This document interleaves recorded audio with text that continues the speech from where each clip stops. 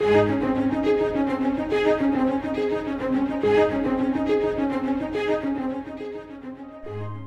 second section of Psalms, known as the Exodus Psalms, remind us that the God who redeemed us is still with us.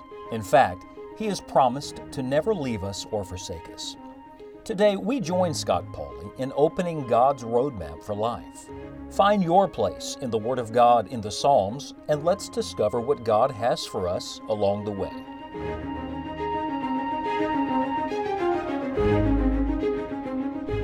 We don't know the historical setting of every one of the Psalms, but we certainly know the setting of Psalm 51. In fact, in the inscription of Psalm 51, it is told that this particular psalm was a psalm of David when Nathan the prophet came unto him after he had gone into Bathsheba. So we know exactly where Psalm 51 fits in David's life. It was after he had committed adultery, after he had lied and murdered to cover it up, after the preacher came, put his finger in his face and said, "Thou art the man." That is the setting for Psalm 51. But what I want to ask you today is, where does Psalm 51 fit in your life? Let's get down to where we live. Is there anything between you and God? Is there anything today that the Holy Spirit is pointing at you and saying, "Thou art the man"? Well, if there is, then Psalm 51 is a beautiful psalm of confession and cleansing. That's what it is. Now, Psalm 51 really doesn't divide up in parts. Instead, it has repeated refrains. It has the same emphasis woven throughout, because it is not just some outline that David gave to God. See, God's not interested in your nice prayers and what you can say and how you can say it. It is more the groan of a broken man. It is the outpouring of a heart that says, "Oh Lord, I just want to be right with you again." Now, Psalm 51 is 19 verses long. I wish I had time to spend maybe several hours with you. In fact, I preached a revival meeting in a church and preached the entire revival meeting out of this one psalm. It's rich, and even then you don't exhaust it because it's just full of infinite truth. But let's read just a little of Psalm 51 today. It's a prayer. I wonder, is it a prayer you need to make your own? David wrote, "Have mercy upon me, O God, according to thy loving kindness, according unto the multitude of thy tender mercies, blot out my transgressions.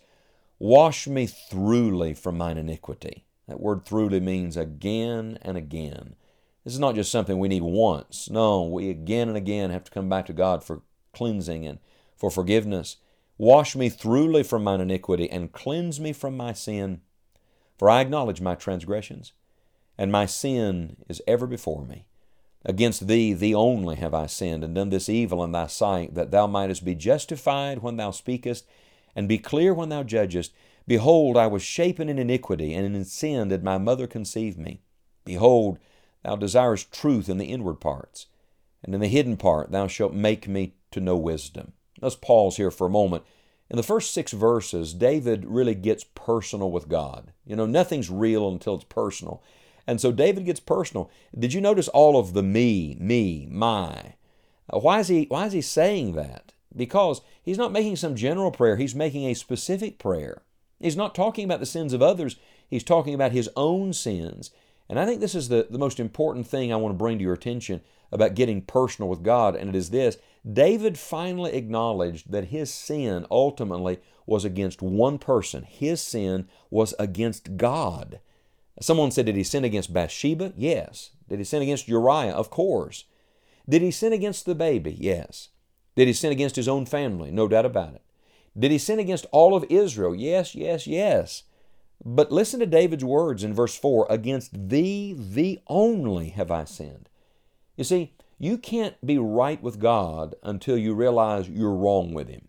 You can't come clean with God until you realize how defiled you are in His holy presence, and that ultimately you've transgressed God's law. You've fallen short of God's holiness. You have been crooked in your own heart. That's what these words mean. Transgress, across the line. Sin, I fell short of God's holiness. Iniquity, I'm crooked in my heart instead of being straight like I ought to be. And so David begins by recognizing what he is and who he is in the presence of a holy God. See, God wants truth. In fact, he uses that same expression. He said that's what God desires in verse 6, truth in the inward parts. And when you give God truth, guess what God gives you? He gives you wisdom. It says in the hidden part, thou shalt make me to know wisdom. You don't get God's wisdom till you give Him your truth. That's what confession is. It's simply agreeing with God. It's saying what God says about your sin. Stop making excuses for it and call it what God calls it. So in the first 6 verses, he gets personal with God. Then he begins to make his prayer to God. What's his prayer? What's his plea? In verse 7, purge me with hyssop and I shall be clean. Wash me and I shall be whiter than snow.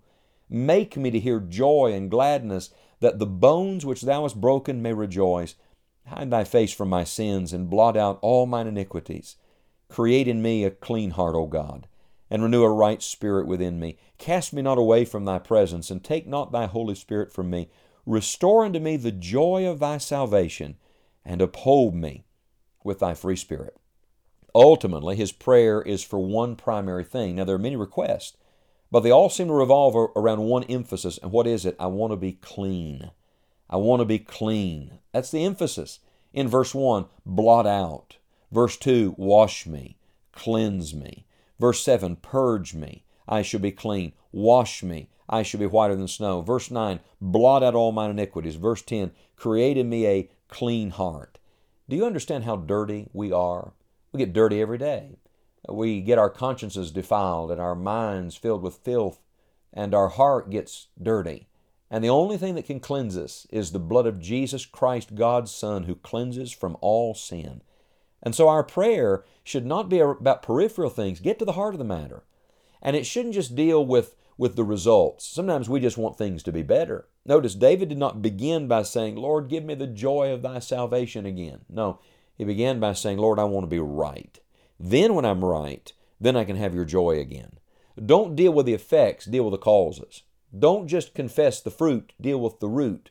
So he gets personal with God, then he makes his plea to God. And then beginning in verse 13, there's a shift. Listen to it. It says, Then will I teach transgressors thy ways, and sinners shall be converted unto thee. Deliver me from blood guiltiness, O God, thou God of my salvation, and my tongue shall sing aloud of thy righteousness. O Lord, open thou my lips, and my mouth shall show forth thy praise. For thou desirest not sacrifice, else would I give it. Thou delightest not in burnt offering. The sacrifices of God are a broken spirit, a broken and a contrite heart, O God, thou wilt not despise. Do good in thy good pleasure unto Zion. Build thou the walls of Jerusalem. Then, there's that word again, then shalt thou be pleased with the sacrifices of righteousness, with burnt offering and whole burnt offering. Then shall they offer bullocks upon thine altars. So here is what is produced by him getting right with God. 3 times we have the little word then. When is then? When you get broken, when you come clean with God. Look what God brings out of the brokenness. He gives you a testimony. David says, then I'll teach other sinners how they can be right. I love that. A testimony is the greatest teacher of all. He not only gives you a new message, a new testimony, he gives you a new song. Did you see? David said, I'll sing again. My tongue shall sing aloud of thy righteousness. I tell you, sin closes you up, takes your joy away. When you get right with the Lord, God opens you up. And then he gives you a new prayer. I love the fact that this Psalm 51, does not end with David praying for himself, but praying for others, praying for Zion, praying for his people, praying for the work of God. You see, when you get thoroughly right with God, one evidence is that you want to pray for others and you want others to be right with God. I want to challenge you today to take Psalm 51 and don't read it. Don't read Psalm 51. I'm going to challenge you to get down on your knees with an open Bible and pray it. Make Psalm 51 your prayer. Let it usher you into the presence of God. Forget what David did. Think about what we've done. Forget where it fits in David's life. Where does it fit in our life? And may the Lord help every one of us to come clean with God and to be as right with God as we possibly can.